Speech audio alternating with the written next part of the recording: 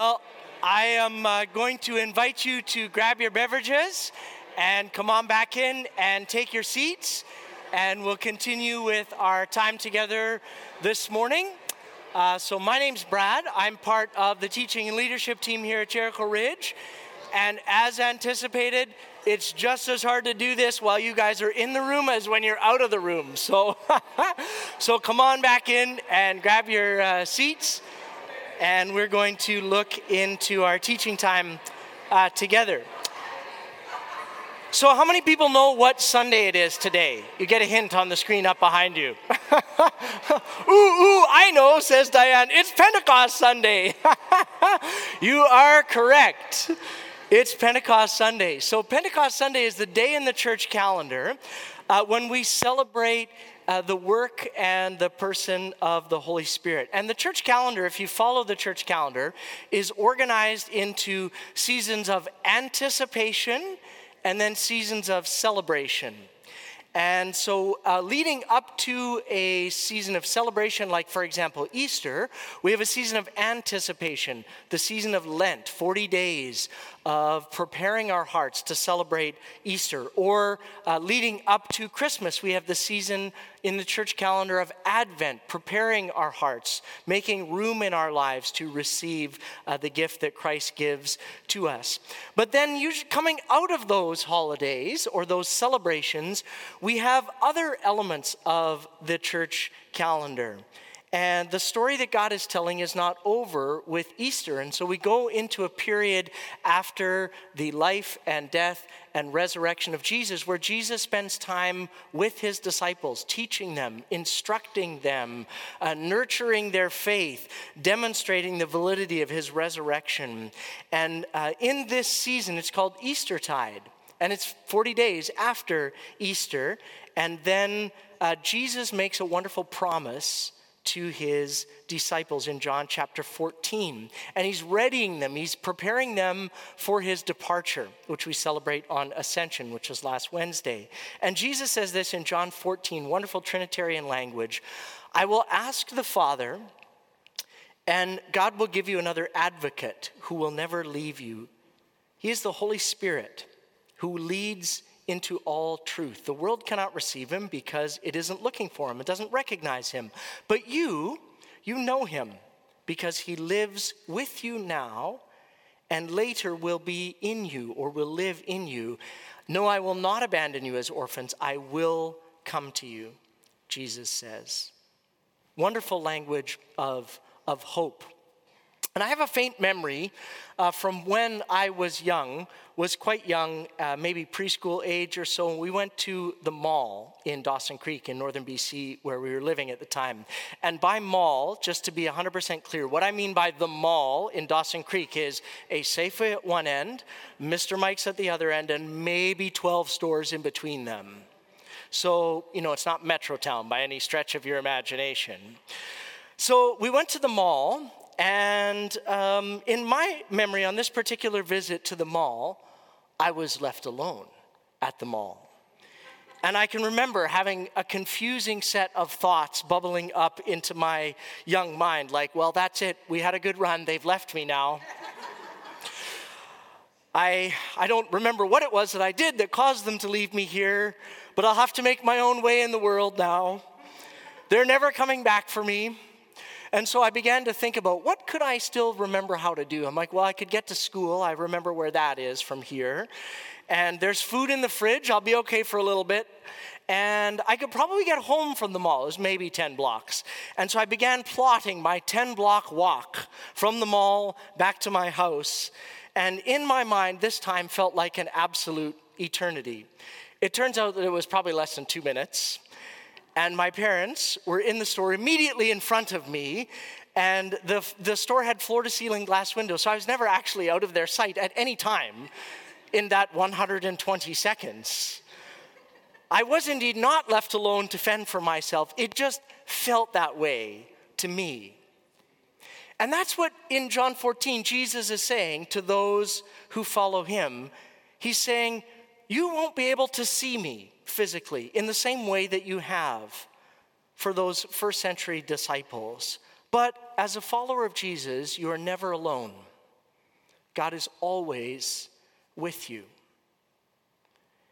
And so this brings up the question of, well, how is God with us today? How is Jesus with us when he makes this promise to us right here, right now? I mean, we can't physically see God. If you keep reading in your Bibles beyond the Gospels, you come to the book of Acts. And God fulfills his promise to God's people in the day of Pentecost, which is what we're celebrating today in the church calendar. And it's recorded in the book of Acts chapter 2. And in that encounter, the early disciples are gathered, and they're fearful because they think that Jesus has left them. They think they're on their own. They think they have to go into this very difficult and challenging world abandoned as orphans. But yet, the promised Holy Spirit comes and rests on them with power in a dynamic moment, and they begin to speak in languages that they bear witness to of people around them. And they perform miraculous acts of God's power and bring physical healing to those around them. And the indwelling presence and power of the Holy Spirit is poured out not just to those who assembled there, but to every believer. Just as was prophetically foretold in the Old Testament, if you look in the books of Joel or the book of Isaiah, they look ahead and they say, one day, God, by his Holy Spirit, will be present everywhere, indwelling them, empowering them. So men and women, young and old, able-bodied, non-neurotypical, Jewish background Christians, Gentile Christians, all of them together are filled with the Holy Spirit. And the same thing continues to be true of all who are part of God's family today. All have been given, the scripture says, to drink of the same Holy Spirit who are part of God's family. But it helps us to pause and ask the question on a day like Pentecost Sunday, so what? What does the Holy Spirit do then if I have the Holy Spirit or have opportunity to have the Holy Spirit? What does that mean? Well, we're in a series right now called Serpents and Doves. And it's a phrase that Jesus used to talk about living with wisdom in the world. Be as wise as a serpent, but as harmless as a dove. And the question we're wrestling with is, how do you know when you need which particular approach? And the answer to that is, well, you need a conversation with the Holy Spirit, because it's not a formula to live with wisdom. It's a dynamic, moment by moment, day by day, situation by situation conversation with the living God to pay attention to what God is doing and then respond accordingly. And so the only way that that's possible is by asking and pursuing a relationship with the Holy Spirit. Here at Jericho, one of our core values that we list up here on our banners is transformational truth. And we use the symbol that's often associated with the Holy Spirit, the dove, because the Holy Spirit transforms us. And one of the things that we encourage in the portion of transformational truth in our lives is regular intake and self-feeding in the scriptures outside of the context of our Sunday morning gatherings. And so as I was reading through this last week, our Project 345 readings, we were reading in 1 Corinthians. And in 1 Corinthians chapter 2, there's a wonderful description of some of the things that God the Holy Spirit does in our world and in our lives. And so if you have your Bibles, or you can open the Jericho app or go there on your devices to 1 Corinthians chapter 2. And the words will also come up on the screen behind me. I'm going to read starting in 1 Corinthians chapter 2, verse 10, and we'll read through to verse 16. Scripture says, "But, or for, it was to us that God revealed these things by his Spirit.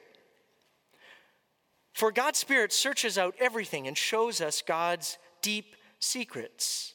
No one knows a person's thoughts except that person's own spirit. And no one can know God's thoughts except God's own Spirit. And we have received God's Spirit, not the world's spirit, so we can know the wonderful things that God has freely given to us. So when we tell you these things, we don't use words that come from human wisdom. Instead, we speak words that are given to us by the Holy Spirit, using the Spirit's words to explain spiritual truths or spiritual things. But people who are not spiritual, sometimes they can't receive these truths from God's Spirit. It just sounds foolish to them, and they can't understand it. For only those who are indwelled by the Spirit or filled with the Spirit can understand what the Spirit is saying to them. Those that are spiritual can evaluate things, but they themselves cannot be evaluated by others. What Paul's saying there is he was getting critiqued by a bunch of other people and leaders running around saying, oh, that Paul guy, who knows what he's talking about? I just got a special revelation from God's Spirit, which Pastor Mike talked about 2 weeks ago. And so Paul says that's not the way of evaluating other people. If you're a spiritual person, you need to be subject to evaluation by others. For who can know the Lord's thoughts? And who knows enough to teach him? Verse 16, but we understand these things, for we have the mind of Christ. And that's a corporate we language there. Again, speaking of the community that God has given his Spirit to. And so the driving question that this passage of Scripture helps us understand is, what does the Holy Spirit do? Now, the passage, to be clear, doesn't tell us everything that the Holy Spirit does. There's more than 50 examples in the New Testament of things that the Spirit does in our lives and in the world. But it does highlight for us 4 things, 4 roles that the Holy Spirit plays in our lives and in the world today to fulfill the promise that Jesus made, that we're not alone and that he has sent his Spirit, that God is with us, that God is in us, and that God is for us if you're a part of God's family. So let's look at the 4 things that we see in this text. So the first thing that we see is in verse 10, is that the Holy Spirit reveals God to us and to the world. One of the roles that the Spirit has is to point people or to draw people toward God. In John chapter 16, Jesus says, the role of the Spirit is to convict the world of sin and to reveal that the righteousness of God is available. And the reason that this text says that the Spirit can reveal God to the world is that the Holy Spirit is God, the third person of the Trinity, God the Father, God the Son, and God the Holy Spirit. And so just like Jesus was fully God and revealed to us what God looks like, how God thinks about things, what God's heart is for the world, so too the Holy Spirit in our world today is about the business of bringing people to a knowledge and understanding of God. And the image that's used here of revelation is like an uncovering or an unveiling. God reveals these things by his Spirit. In other places, the language that's used of the Holy Spirit is the language of a guidepost or a one who is walking with us on a journey to help us find the right path for life. And this is one reason why so often, especially in the book of Acts, when it talks about the work of God in the world, miraculously bringing and unveiling things, it talks about signs and wonders. Because the image here is that the Holy Spirit is a guide, a sign, or a signpost to guide us into all truth. And this is not to say that just because you stick your hand up and say, I'm a Christian, and you're walking down a particular path, that particular path is blessed and sanctioned by the Holy Spirit. And we can learn a lot in this category from our own history as Mennonite Brethren movement. So this is a quick history lesson for you. We're part of a church family called the Mennonite Brethren. And the origins of the Mennonite Brethren denomination began about 150, 160 years ago in the southern portion of Russia and in the Ukraine. And a group of families and individuals began meeting together in homes because they were increasingly troubled by what they perceived as dead and lifeless religion. What they encountered when they gathered with the community of faith was people just going through the motions of church attendance, participation, but no vitalized inner witness of a personal relationship with God. And so they began to meet in homes, and they began to pray, and they began to ask God, God, would you pour out your Spirit, revive us, revitalize us, give us a fresh experience and encounter, make us, in the language of the song that we sang, more aware of your Spirit's presence. And they began to pray into this for a number of years. And then God, in God's grace, responded and poured out God's Spirit on them. And they began to have encounters and manifestations of God's Spirit that distinctly put them at odds with their surrounding neighbors and community. They began to have a place in these home meetings that went from being a place of lifelessness to a place of passion, a place of passionate emotion. People began weeping under conviction of sin. People began giving prophetic utterances. People began joyfully just shouting. People began dancing in worship, in song. People began to lay hands on each other and pray for the healing of the sick. And it became just a dynamic, physical, joyful expression of a renewed discovery of the work of the Holy Spirit. A Lutheran magistrate who came to visit the Mennonite Brethren house churches reported that during worship services, people sing, jump, rejoice, dance, and hug everyone. They explain these joyous, outrageous outbursts as a joy experiencing the unction of the Holy Spirit, adding that they have been blessed. And in their document that in 1960, the Mennonite Brethren leaders wrote to describe what they felt was the core of their understanding of how to live together in community and understand God's work in the world, they noticed that they were seeking a genuine, living faith by the Spirit, is their words. Now, for some of you, this might come as news, because I would not say that, as a general rule, the Mennonite Brethren in North America are known for being particularly charismatic. They tend to have a more staid or stasis kind of approach to life.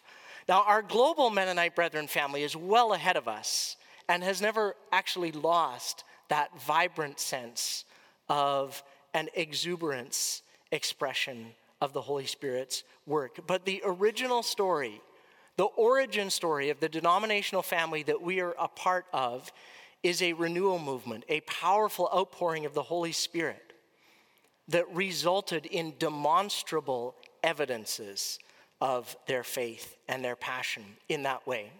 And so this week when someone asks you, so what did you actually talk about or learn at church this weekend? You can say, I learned that MBs are actually charismatics. But the reason maybe that isn't as true today is that quite quickly the story soured. Between 1860 and 1865, the movement spread, and a charismatic expression of worship became the defining characteristic of Mennonite Brethren house church movements.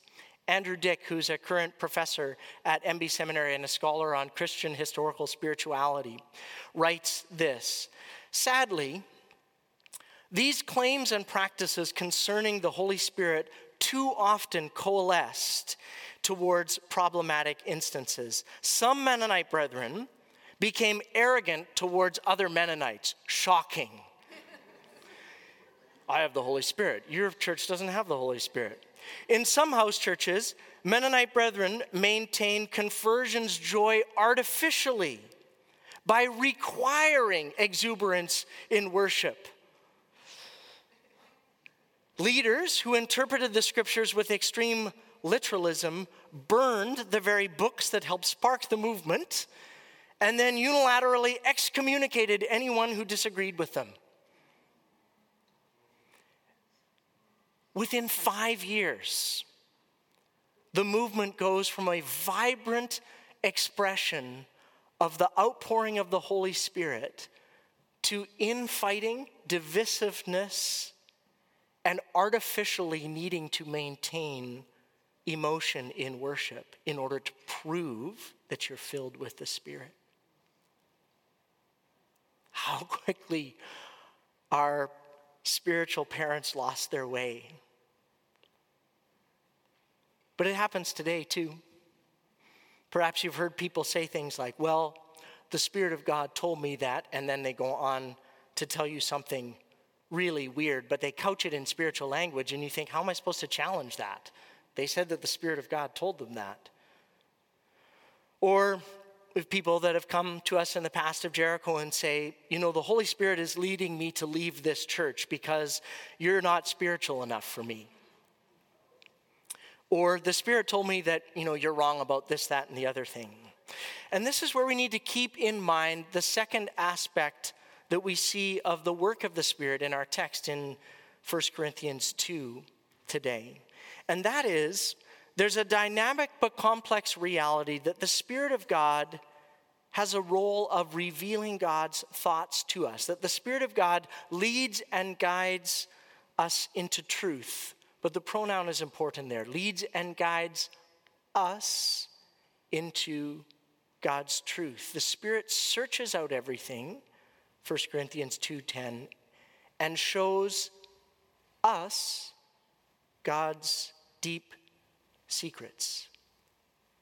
So here's the thing that Pastor Mike highlighted for us 2 weeks ago as we launched into this series. This sense of guidance that God gives to us is dynamic and real and powerful, and is sometimes an individual sense of guidance that you feel that maybe God might want you to do something, but it is also something that God gives to us as a community. God has given us to each other to provide a sense of guidance and checks and balances, some communal wisdom and reference point, so that we don't degenerate into individualism and run around excommunicating anyone who disagrees with us. Because back to the origin story, by 1865, things had gotten totally out of hand. There were instances of autocratic leadership and impropriety under the guise of, now people were running around saying, the Spirit told me that I'm to be in charge and you're to get out of here and go as a missionary to India. And so things were out of hand, and a group of Mennonite Brethren leaders met in 1865 and published a document that became known as the June Reform. Andrew Dick notes that the June Reform document identified and curtailed some of these excesses that had been plaguing the Mennonite Brethren. In addition to prescribing more communal and less individualistic ways of dealing with leadership, the document addressed worship practices with reference to the Holy Spirit.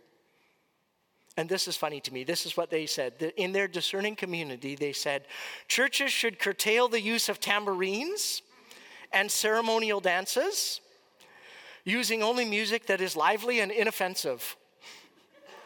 Yet, leaping for joy and shouting should still be permitted, because spontaneous expressions of joy and sadness are appropriate when we feel that the Spirit of God is moving amongst us. I love it. Leaping and dancing, yes. Tambourines, definitely not. But what had occurred in this movement, in this discussion, in their discernment together, was perhaps typical of church history. There was a sense of a longing for more. There was a hunger for God, a desire for something, a deeper experience and expression of God's work in their lives in the world, a desire for the hunger of the presence of God and God to work among them. And so they cried out for God and revelation in this. And yes, God responded. And then, after experiencing the emotions and the initial wave of this, they failed to fully integrate that into the rest of their theology of the body and their theology of the mind. And it kind of stayed just in that emotional realm of an experience of the Spirit. And so in John 14, verse 16, when Jesus says, the Holy Spirit will teach you everything and will remind you of everything that I have told you, there is a cognitive learning dimension to that. When Jesus leaves his commission, he says, go, make disciples and teach teach them to observe everything that I have commanded them. And so one of the evidences of being filled with the Spirit is that you take a posture of learning and a posture of humility. One of the roles of the Spirit is to illuminate and to guide us, to bring God's word to life in a vibrant and personal and dynamic way. And as we pray and ask God for wisdom to face the day to day. But there is also a communal element to that, which is why we have corporate teaching on Sunday mornings. And we have times in life groups to explore together the scripture and what God is doing and saying to us. It's why when we have people say, I'm sensing that God might have a direction for me in this area of your life. One of the first things we do is say, let's get a couple people around you to pray about that and maybe bear witness to that and affirm that or see what God is doing. And then we can stand with you in that. And so this is also where we see the third aspect of the work of the Spirit in this text, is that not only does God lead us by his Spirit and reveal God's thoughts to us, not only does the Spirit of God reveal God to us, more of God's character, but also the Spirit of God reveals God's gifts to us. The witness of Scripture is that the Spirit, the Holy Spirit, is the one that develops God's character and God's gifts to us. The fruit of the Spirit, the gifts of the Spirit. In 1 Corinthians 2:12, it says, we have received God's Spirit so that we can know the wonderful things that God has freely given to us. In other words, God has given everyone in God's family a gift for service and for ministry and for witness. And the way that we know what these gifts are is we say, Holy Spirit, what are the gifts that you have given to me? What are the gifts that you have given to us? And we allow God's Spirit to develop and cultivate and stir up those gifts in us. Paul talks about when he says, you received a gift of the Spirit. When we laid hands on you, it became clearer and more evident that God had given you a deposit, a gift to use by your Spirit. And so the Spirit develops and trains and teaches us.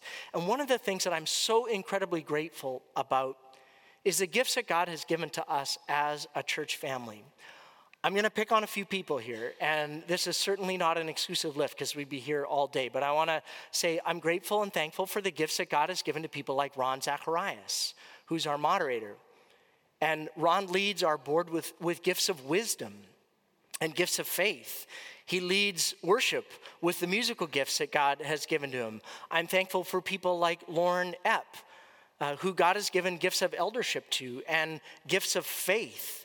And so when we're trying to discern what to do, Lauren will always, by the Spirit of God, speak words of faith into a meeting or into an individual's life as God gives him by his Spirit the wisdom to do that.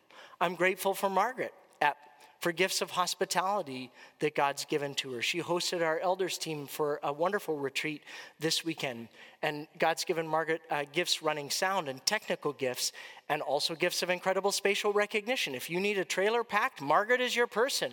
She'll get it sorted where things need to go. God's given our team, I'm grateful for Pastor Wally and the gifts that God has given him of care.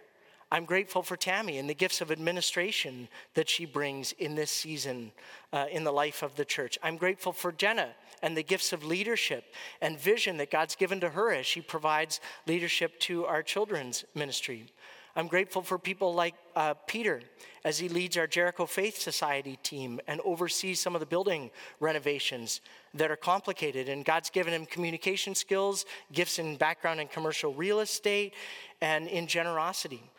I'm grateful for Sean Falks and his gift of being present yesterday morning when the fire alarm went off and the fire department showed up here because the construction team was cutting through some concrete and a lot of dust was getting. And so Sean was here and was able to walk through that process with him. I mean, I could go on and on and on about the gifts that God has given us.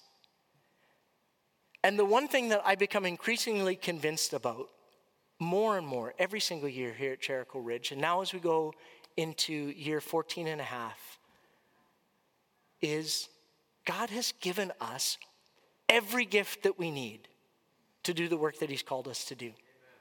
We are not lacking anything that we need. God has poured out by his Spirit an assignment for us, and God has then given us everything and everyone that we need to accomplish that, which God is inviting us to do in this season.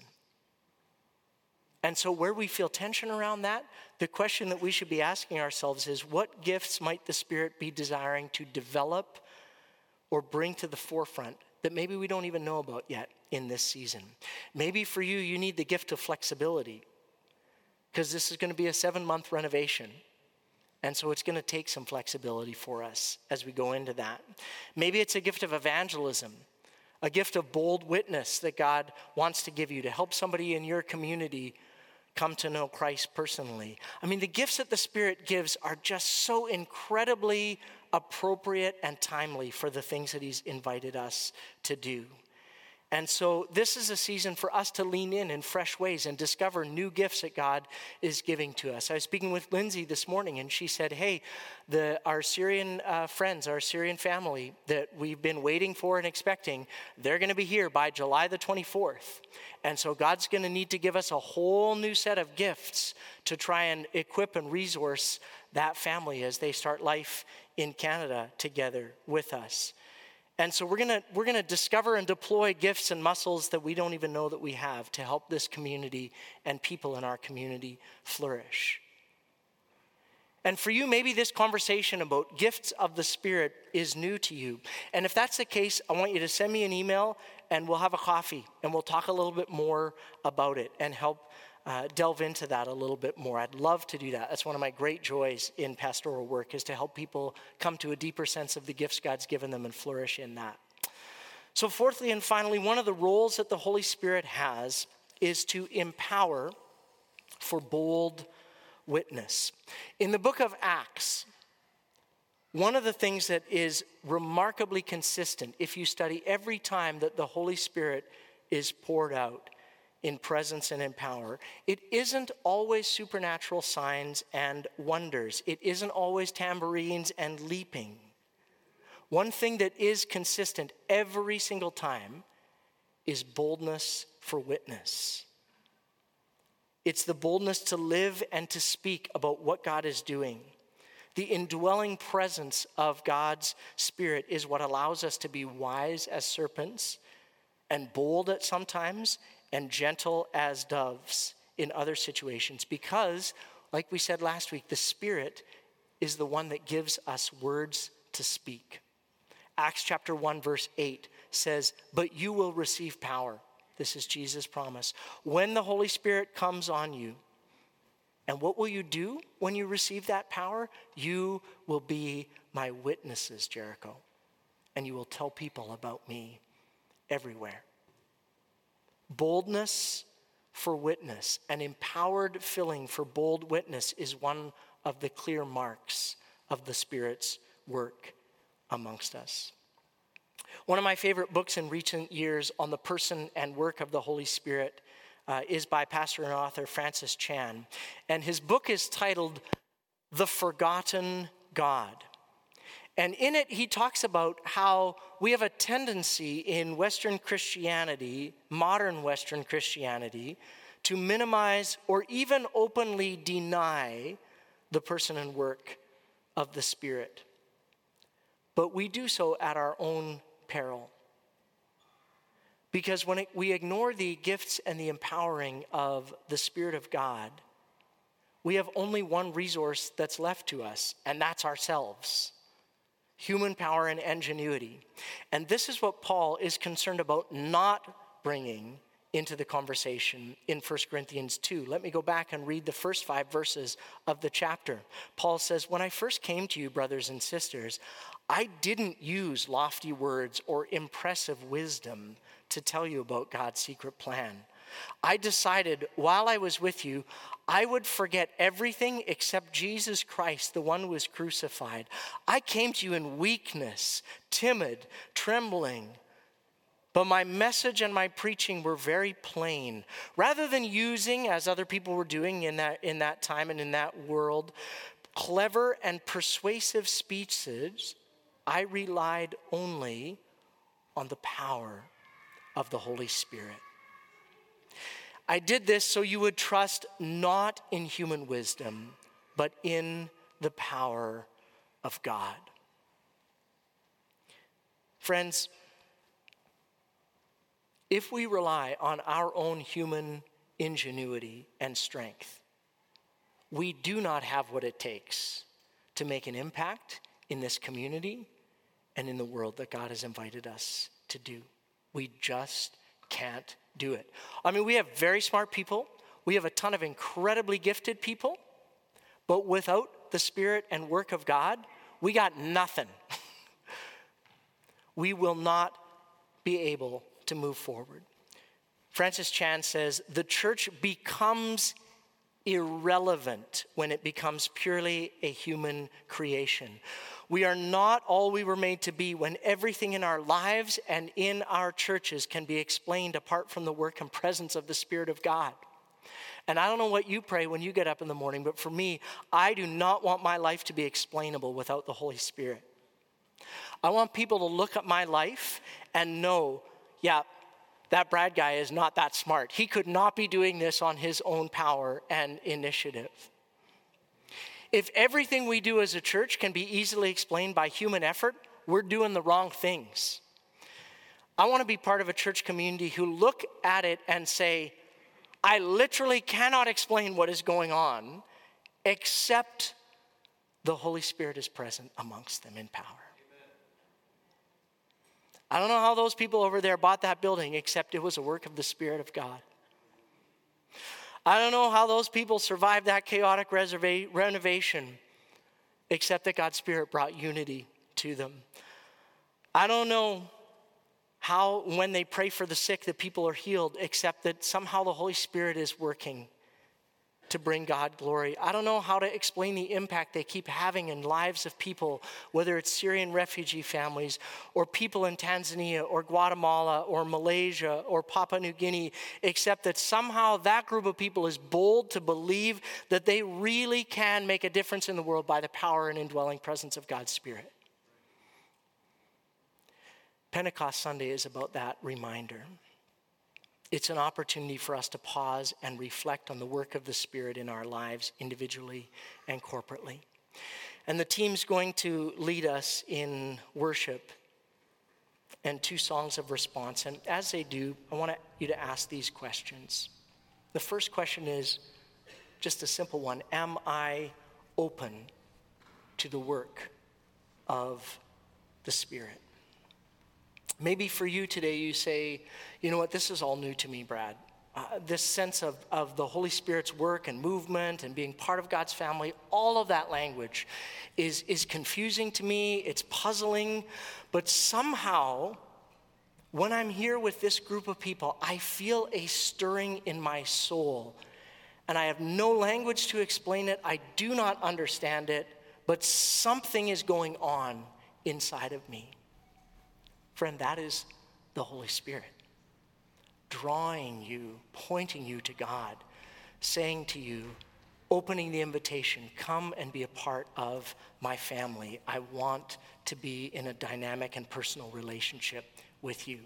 And if that's you, friend, here today, the way that you open that door is simply saying yes in prayer, saying, Holy Spirit, I welcome you. I receive you. I want you to be in my life, not just as a peripheral part, but at the very center of my life, guiding, directing, forgive me for my sins, bring clear cleansing power into my life. I don't want to live with guilt and shame. I want to be open to you, Holy Spirit. Don't leave here today without taking that step. The second question that I would ask is a question of humility. Are you humbly submitted to others? The scripture says God opposes the proud, meaning that the Holy Spirit has a very difficult time living in your life if pride, particularly spiritual pride, is resident there. And so is there a spirit of humility and submission that you have to others? Or do you walk around saying, God told me this, God told me that, and don't tell me otherwise? The third question, am I developing? Are you developing and using the gifts that God has given to you by your Spirit? Maybe for you, this is a season where you need to step into that in a deeper way. And you're sensing God's invitation to say, you know what? God has given me things that I haven't held on offer to the community. I want to do that. I want to lean in this season. Let's have a conversation about what that looks like. And then lastly, the question of bold witness. Maybe for you, God's bringing to mind an area or a person that you want to have a conversation with about what God is doing in your life, and tell them your story of God's faithfulness. Maybe for you, you're saying, you know, I'm not sure. I need support in my bold witness to others. And this is one of the reasons why we have our prayer response team every Sunday, because we want to stand with you. We want to assist you in this journey. And so our prayer response team is available at the back. Allie's there, Sylvia's there, Curtis is there, Pastor Wally's there. And if you, at any moment during these worship songs, just sense, you know what, I want somebody to pray with me. It can be about a little thing, it can be about a big thing in your life. Be responsive to that prompt and nudge of the Holy Spirit. Because we're not alone in this. We're a community that helps each other figure things out together. We are recipients together of God's gracious gift and promise. And so I'd invite you, if you're able, to stand with me at this time, and we'll move into responding together in song. Because God has given us one of the greatest gifts of all. The promise of Jesus is that God has given us God's self. And as Mennonite brethren, we affirm and declare that the Holy Spirit is the counselor, the creative power, presence, and wisdom of God. The Holy Spirit convicts the world of sin. The Holy Spirit gives people new life. The Holy Spirit guides us into truth. And the indwelling Spirit testifies that we are God's children. The indwelling Spirit distributes gifts for ministry, empowers for witness, and produces a fruit of righteousness in our lives. As a comforter, the Holy Spirit helps us as God's children in our places of weakness and intercedes before the Father according to God's will and assures us of eternal life. And so, Spirit of God, we say now, we welcome you. I welcome you, Spirit of God, in my life, in this church, in this room right now. You are welcome here. Speak to us, we ask.